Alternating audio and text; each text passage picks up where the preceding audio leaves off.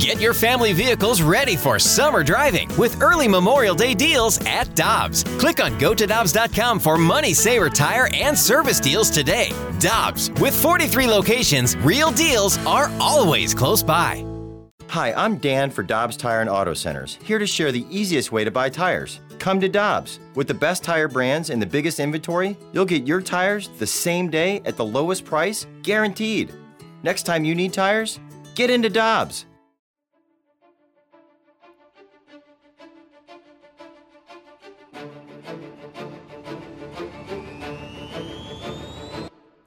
He's former Blues superstar defenseman Jamie Rivers. That's Alex Ferrario. I am Brandon Kiley. It is Rivs and BK on 101 ESPN. Let's go back out to the Brown and Crouppen Celebrity Line to be joined by Jim Duquette. He's a former MLB general manager, now a host on MLB Network Radio, joining us here on Rivs and BK. Jim, first of all, thanks so much for hopping on with us today. How are you doing, my friend? What's up, guys? How are you doing? Everything's pretty good here. How about there? Happy and healthy. That's all we can ask for right about now, Jim. So let's start out with this. Major League Baseball officially back on the field this week after a few issues, obviously, and the testing over the weekend. It seems like for now things have kind of stabilized a bit. What's been your biggest reaction to the first almost week now of the guys being back out on the fields? You know, the two things. First off, I think I agree with you. I think the testing, it seems like they got it under control. There's still a hiccup or two here or there. I saw one in Houston with the Astros recently. Alex Bregman, their star player, was held out for precautionary reasons because he didn't get his results back. I think that they've resolved that. I think there's going to be some hiccups there still, but I think that that first weekend with the holiday and everything else looks like they've kind of put that behind them, hopefully.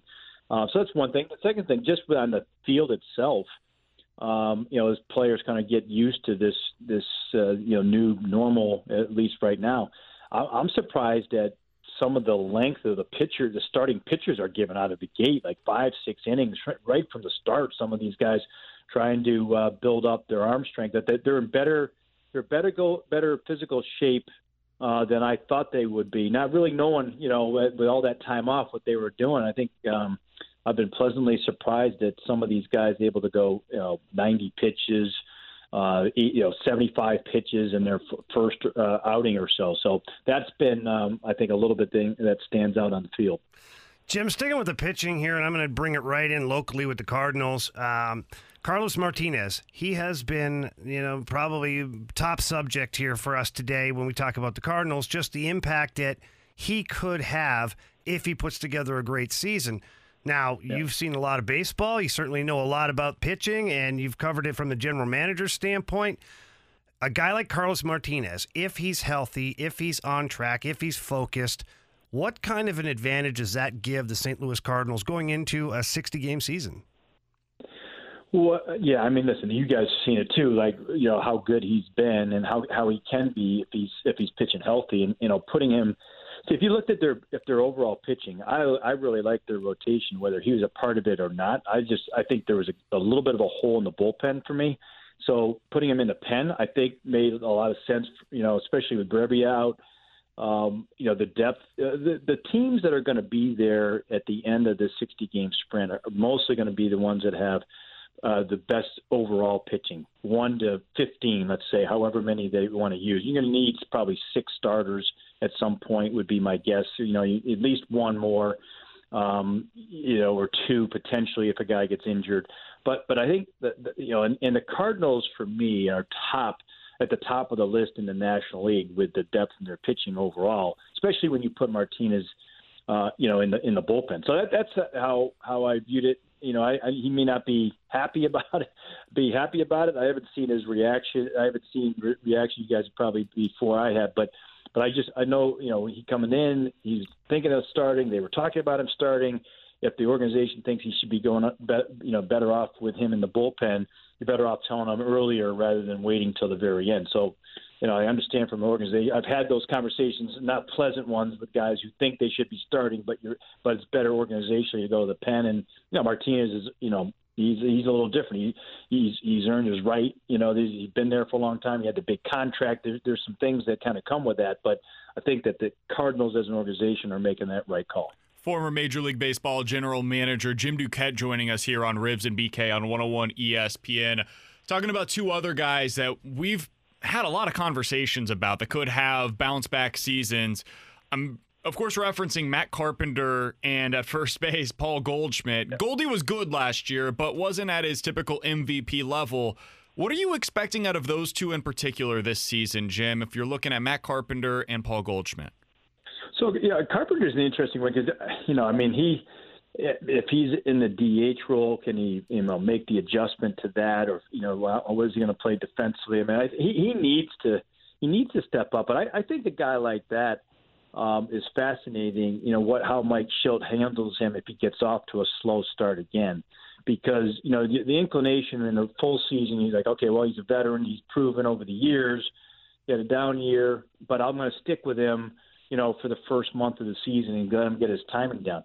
You don't have that time these days. If the team's playing well, you do. But if you're kind of muddling around and you don't have you don't have as much patience with a 60-game sprint. So I'll be curious to watch that. I think Carpenter, though, will bounce back. I've always liked him as a hitter, and I think we'll see on that. But I do think that Goldschmidt, for me, is still the dominating type of hitter. To expect what you paid for out of him, I think he's still in that position where you can expect a high level of him. Carpenter's a little bit more of a you got to buy into what he's done in the past. I think Goldschmidt, though, it's still plenty. There's still plenty left in the tank there, and expect high things from him. All right, Jim, I'm going to stay on topic here a little bit. I've gone out and said that I think Tyler O'Neill, to me, is a fascinating player this year with the Cardinals, and he had some incredible numbers playing in the minors, and that hasn't translated yet in the majors. But has he really been given the opportunity to see if those numbers can translate to the major leagues? Or do you think we've seen what we have out of Tyler O'Neill, and this is kind of the way it's going to go? Yeah, I agree with you. He's a fascinating guy because I feel like if he did, he's one of those guys, if he did get the opportunity that, he might just provide what people thought, over the years, give you the big power.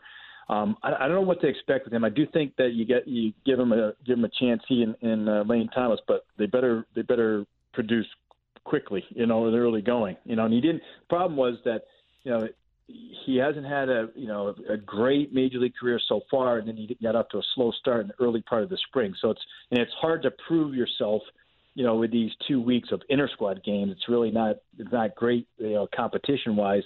But I think early on, especially with Carlson, what he looks like he's going to be as a hitter, it can be a little added pressure, I think, with Tyler to kind of pick it up. Now, Tyler's, what is he, 25, I think, 26 years old. I mean, he's a guy that in that range, in that age group, you can see him, with the experience, with the at bats, figuring it out. But it's like one of those deals. I don't know if this is going to be that year where you're going to wait on that. It might be one of those where he has to get an opportunity. If he doesn't get up to a quick start, he may have to wait for that opportunity until maybe next year. I'm glad you brought up Dylan Carlson, Jim, because that's the guy that I wanted to ask you about next. He's certainly been the topic of conversation for, I guess almost 6 months now here in St. Louis. Yeah. What are you anticipating in terms of both when you think he will be called up, because it sounds like it's about a week in terms of the service time manipulation that they would have to wait for him to be called up, and then when he is called up, is that a guy that you feel like needs to be in the lineup every day if he is with the big league roster? Yeah, listen, I think if I'm in John Mozeliak's shoes and Bersha's shoes, you go, wait a minute, I have to wait, the 6 days or 7 days to get the extra control. Now you could start him. Here's the thing people don't realize: like, you could start him at the regular, to start the season, and then if he were to struggle a little bit later, let's say in the month, you can send him down for 6 or 7 days and still accomplish what you're trying to do. It doesn't have to be at the beginning; it could be during the course of the year. But But let's just assume you go with, the previous question on O'Neill and Lane Thomas, let them, play first. Carlson comes up in, let's say, a week or 10 days. I think this guy is going to play. He's going to stick. It would be almost like a, Tommy Edman type of impact on your team, both offensively and defensively. Like you're going to need that boost, I think, this year. I think they're a little short offensively when I look at the Cardinals. So I think they're going to need him at some point. And it may not be, to where he was in the minor leagues last year. I mean, this guy's, but all he does is hit. And it looks like he's got a really nice approach. He likes to hit the ball the other way. I haven't seen him a ton, but the parts that I have seen, I've been really impressed with him. We're talking with Jim Duquette on Twitter at Jim_Duquette, baseball analyst for Major League Baseball Network on radio and former general manager. And that's where I want to go now with you, Jim, is I want you to put on your GM's hat. And sure. I'm very curious as to how baseball is going to pull off this season without the bubble mentality, without that bubble that the other leagues are going with right now to seclude the players from, we'll call them general population. As a general manager, how are you approaching this with your team to convey just how important it is for them to be responsible and to be doing the right things on and off the field?